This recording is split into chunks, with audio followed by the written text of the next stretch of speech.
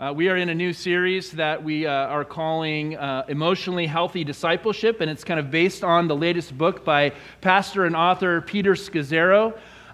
Where last week, as we introduced the series, we talked about how one of the hard truths that we need to begin to wrestle with as Christians, as people who live in the United States, is that as we have gone through the COVID-19 pandemic, and we're now coming out into a world that is different and has changed and that we don't even fully comprehend or understand. One of the things that we know that we have to take to heart is that church will never go back to the way it was. One of the reasons why many suspect that people aren't returning to church, at least particularly on Sunday mornings right now, is that with the limited time and energy that we all have and the increased priorities that we are discovering on time with family and close friends, and on trying to maintain our own mental and emotional health in the midst of a time where many of us feel like we're still living in survival mode. Going to church simply isn't relevant enough in people's minds to make the cut. And in this, we also have an opportunity to begin to rediscover, perhaps, what a more emotionally healthy form of discipleship might look like, that not only can we begin to live into in more life-giving ways, but that we can invite people to discover as they begin to search for answers to how to live life in this new world in which we all find ourselves. In Peter Scazzero's book, he suggests that the starting point for understanding a more emotionally healthy discipleship is to recognize the ways in which we have, in fact, maybe overemphasized the doing of activities for God to the neglect of time actually being with God. And he said it in this way: unless we can learn how to make this shift away from doing for and back to being with, our own spiritual and emotional maturity will continue to languish. And what he says is that our current state of discipleship, at least maybe in America, in our country, in our westernized forms of Christianity, despite our words to the contrary, he says, too often contributes to us becoming less whole, less human, and less like Jesus. While he says a truly successful discipleship to Jesus will lead us to learn what it means to become more whole and to become more human and to become more like Jesus. He then suggests for us that on this journey, which is one of the key takeaways for us today, is that as followers of Jesus, one of the key indicators that we are on the road to spiritual and emotional maturity in Christ is when we live joyfully within our God-given limits.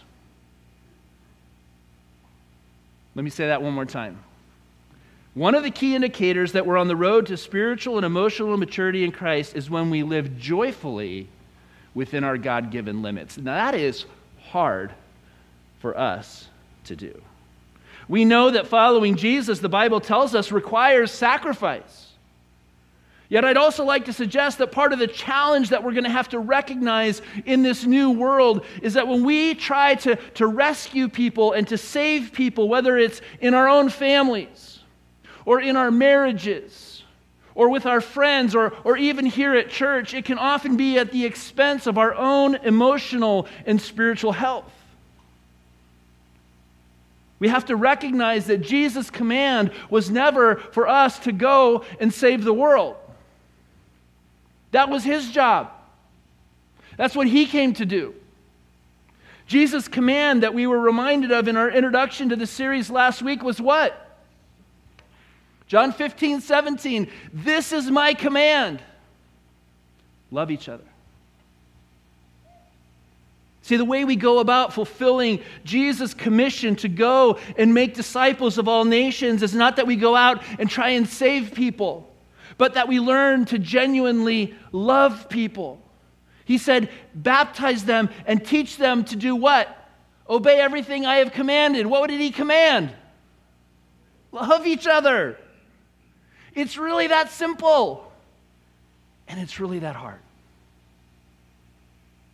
I remember coming back from seminary. I went to seminary in Pasadena when our family was living in Phoenix, and so I would be able to, drive home in kind of a 6 or a 5 hour drive, depending on how heavy my foot was on that weekend. And so I could go home and hang out at home for weekends and then go back to school. And I remember one of those weekends where I was home, and it was probably a holiday, and we're sitting in the living room, and my dad is reclining in his recliner chair. And my dad was, a pastor all of his life. I grew up as a pastor's kid, and his parents were missionaries.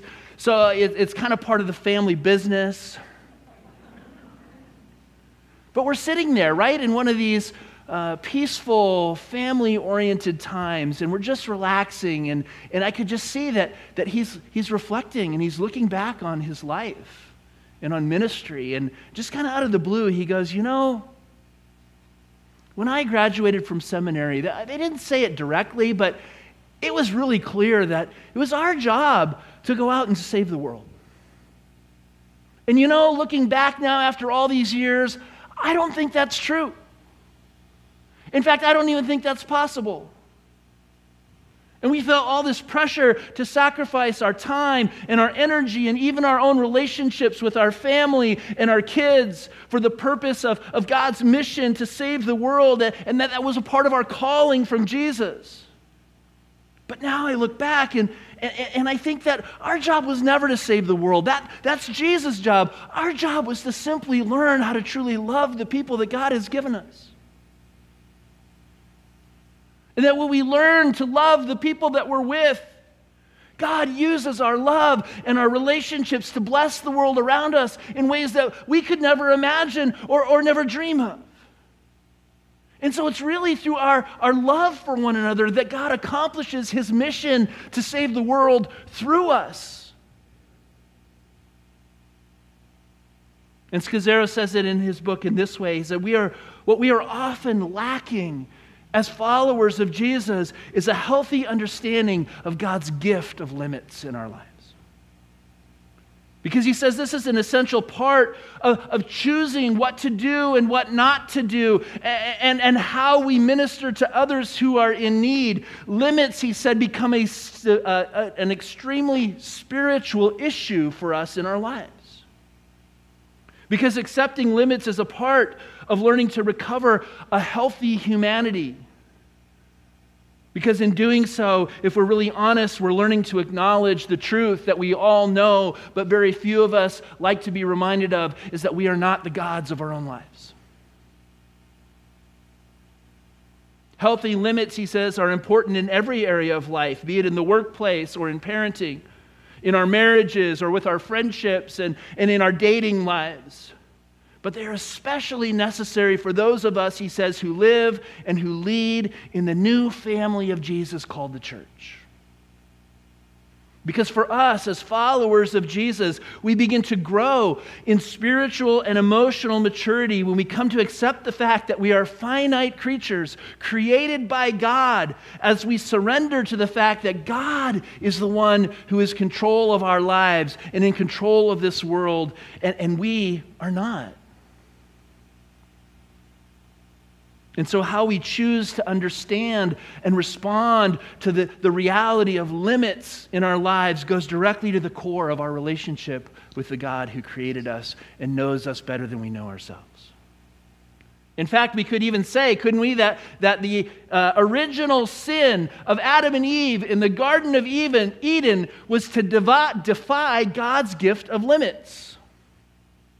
Genesis 2, 16 and 17, it says, "And the Lord God commanded the man, you are free to eat from any tree in the garden, but you must not eat from the tree of knowledge of good and evil, for when you eat of it, you will certainly die." There's a limit. There's a lot of freedom, but there's also a limit. But the devil comes in, right, and convinces Adam and Eve that God's limit wasn't an indicator of his love for them. It was really an indicator of God's stinginess and that he didn't want to share all of his stuff. And so in chapter 3, verse 4, he says, "You will not certainly die," the serpent said to the woman, "for God knows that when you eat from it, your eyes will be open and you will be like God, knowing good and evil." And so rather than beginning to trust in God's limits for their life as a gift of his love for them, they chose to believe that God was withholding something from them. And instead, they wanted to seek to become like God, and they wanted to live unlimited lives. And sadly, the consequences of their choice continues to impact our lives today, and we fall victim to that same temptation over and over and over again. But the good news, brothers and sisters, is that in order to reverse the consequences of what we now call the fall, Jesus came to rescue us and to renew our very humanity that was created to be in the image of God, but was never meant to be God. If we understand this, then we can also look and recognize that Jesus too faced this temptation in his own life as he had to wrestle with the question of his own limits as a human being while he was here on earth. In the wilderness, in Luke chapter 4, verses 1 through 13, we know that the devil came and tempted him 3 times. Each time requiring Jesus to put his trust in God the Father and to embrace his own limits as a human being. Let's go back and read that story real quick. Beginning in verse 1, it says, Jesus, full of the Holy Spirit, left the Jordan and was led by the Spirit into the wilderness, where for 40 days he was tempted by the devil. He ate nothing in those days, and at the end of them, he was hungry. Excuse me. The devil said to him, if you are the Son of God, tell this stone to become bread. Jesus answered, it is written, man shall not live on bread alone. The devil led him up to a high place and showed him in an instant all the kingdoms of the world. And he said to him, I will give you all of their authority and splendor. It has been given to me, and I can give it to anyone I want to. If you worship me, it will all be yours. Jesus answered, it is written, worship the Lord your God and serve him only. The devil led him to Jerusalem and had him stand on the highest point of the temple. If you are the Son of God, he said, throw yourself down from here, for it is written, he will command his angels concerning you to guard you carefully. They will lift you up in their hands so that you will not strike your foot against a stone. Jesus answered, it is said, do not put the Lord your God to the test. When the devil had finished all this tempting, he left him until a more opportune time.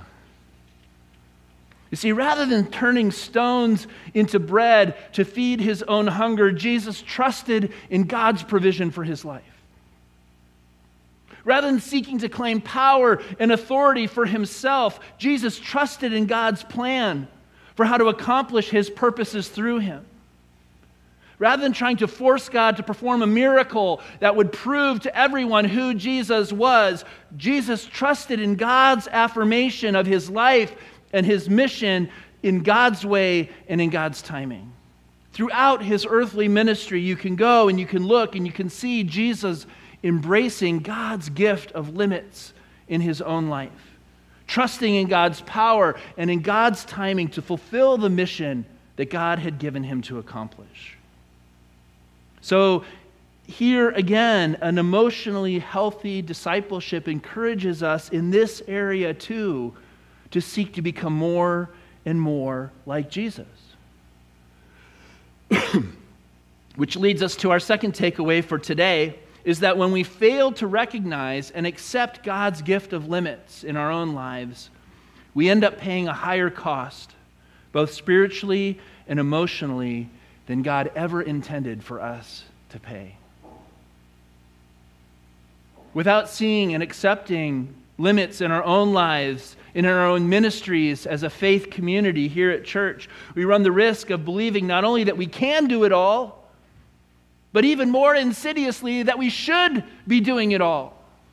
And if we can't or if we aren't, then the problem is that there's something wrong with you, and there's something wrong with me, and there's something wrong with our church. And so we got to start figuring out who to blame and where to point the fingers and who we should complain to. Because we're living dissatisfied, unhappy lives because we think we're supposed to be able to have it all and do it all and be all things to all people. Growing up as kids, weren't we often told you can be anything that you want to be when you grow up? right? But is that really true? You can be a doctor or a professor. You can be an artist or a musician. You can be a professional athlete. You can be an astronaut. You can be president of the United States. But as we grow older and become wiser and become a little bit more mature, don't we begin to recognize that the truth and the reality is that while each of us have many gifts and we have great potential to become many things, those very gifts and the abilities that we have are the very things that limit us to things that we're naturally gifted at and wired to be and to do. You can't literally be anything. But if we don't learn to see those limits as a part of God's creative gift in you and in me, the way that He intentionally crafted you and designed you because He loves you and He has a purpose for your life, we don't learn to see that God wants to use our experience of limits for us to learn and discover how we're each uniquely gifted and called to serve God's kingdom in ways that only you can do and only I can do. And then we begin to see those very limits, the very identities that we carry as the obstacles to the lives that we think that we want, but we may never be able to experience. And so in the process, Scazzero says that in seeking to bypass or deny the very natural limits in our lives that are even carried by our very identities and who God has created us to be, we can unwittingly end up bypassing and skipping over the very presence of God in our lives at the same time. The problem, he says, is that like Adam and Eve, most of us resent limits in our lives. We expect far too much from ourselves, and we expect far too much from others. We expect far too much from our churches and far too much from our pastors, and we're dissatisfied with acknowledging that we're not perfect and that we're broken and fallen people, and that somehow we're never satisfied, and so we continue to go through life being frustrated and disappointed and even angry at each other and angry at God because we're not getting what we want. In fact, he says much of our experiences of burnout come as a result of attempting to give what we don't even have. And so we deplete ourselves and we end up running on empty and we burn ourselves out, thinking that that's the way to find happiness. When in reality, when we begin to learn to say no to some things, even to good things, in order to begin to say yes to God's best things for our lives, we begin to break through the limits of our need to be people pleasers and to live for the affirmation of others. And we begin to learn the wisdom of accepting God's gift of limits in our lives as a sign of our growing, healthy maturity in Christ. Receiving the gift of limits as a church and as a faith community, he says, means creating a new kind of discipleship culture among us that not only affirms limits as a value, but actually helps people begin to integrate healthy limits and balance in their lives and in their relationships and in their workplaces. And so as we continue to emerge from a pandemic that has completely disrupted our lives and disrupted our world, and we wrestle with how to live and to work and minister as followers of Jesus, I don't know how you feel, but it feels like we're hitting the gas pedal and we're back to the races and we're going fast and furious and we're going to go right back to where we were before, and we may miss the opportunity that God has presented His church in this time to rediscover what it means to spend time being with God rather than just doing for God.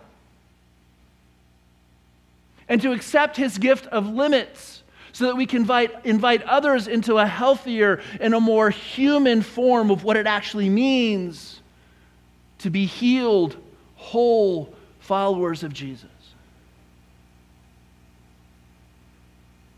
And so in this new world in which we find ourselves, each of us can begin to ask ourselves this question: what limits do I need to receive and accept to submit to joyfully as God's gift to me, that I don't have to do it all. I don't have to be it all. That I'm acceptable as I am, and I can discover God's joyful presence in my life now without anything else that I need. What limits do I need to receive and submit to joyfully as God's invitation to trust Him? And a second and equally important question that we need to be asking for that we're going to explore and dig into a little bit more next week is, what limits is God asking me to break through in faith so that others might know Him, or so that I might become the person He intends? Because not only are our limits gifts of God to us to help us see where our boundaries are, but they are also ways that God wants to show up and do in us things that we know we never could have done, so that we know that His miraculous power at work in our life is His demonstration of His love and His compassion and His desire to use us to be a blessing to the world around us. You see, it's accepting God's gift of limits that first drives us back to relationship with God.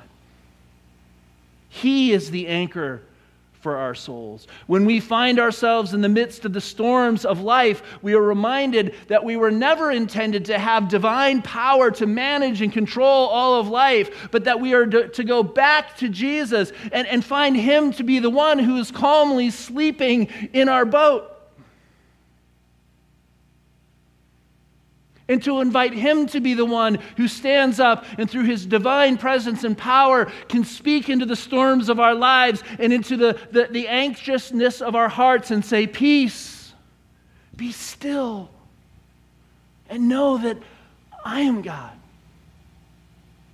and I am with you, and I love you, and I care about you more than you could ever imagine.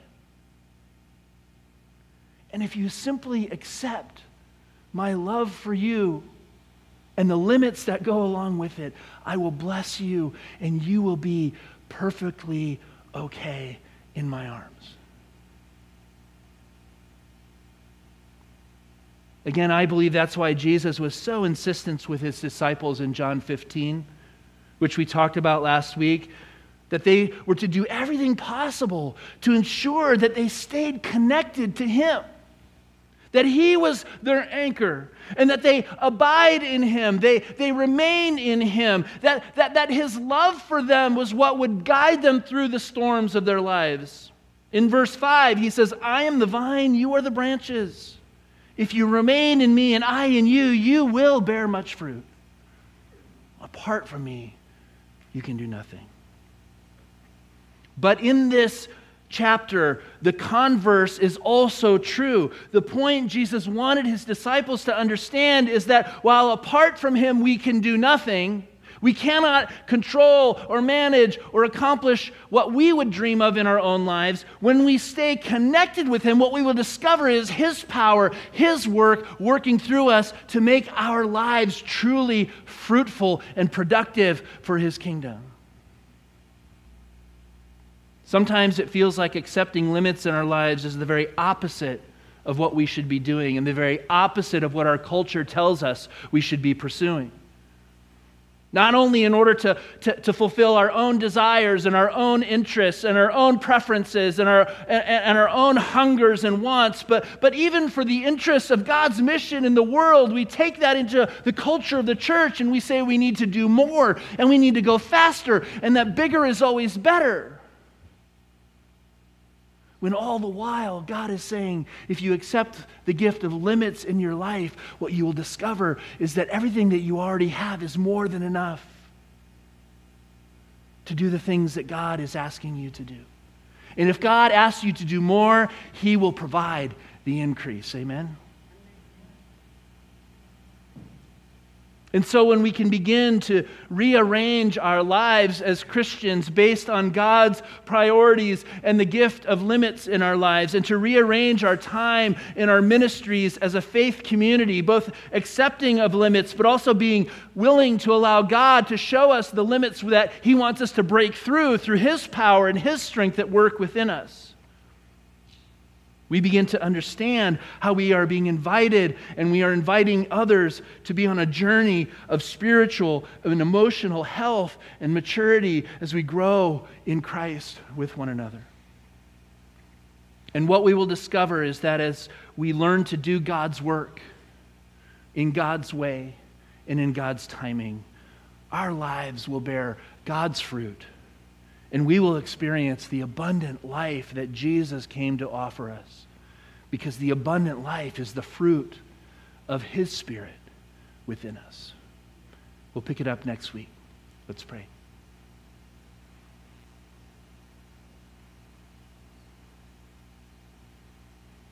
God, forgive us for the ways that we too, like Adam and Eve, have been tempted to defy your limits in our life. Help us to learn through your Spirit and through your word again today to see the gift of limits in our lives, not as your stinginess, but as your blessing to guide us and to direct us into what it means to be healthy and whole human beings who are created in the image of God and redeemed by Jesus to renew the very humanity that you intended for us when you made us.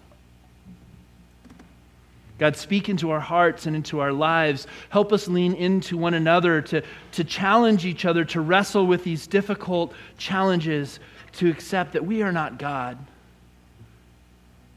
And your command to us was never to go and save the world, but simply to love each other well. God, teach us to love ourselves so that we can love our neighbor as ourselves. And through our love for one another, we can be light in the darkness. And we can carry forward the mission of Jesus, whose broken body and shed blood that we are about to participate in reminds us of our need for healthy limits in our lives, but also for your divine power to rescue us and to heal us and to lead us into a better way of living with you. It's in Jesus' name that we pray.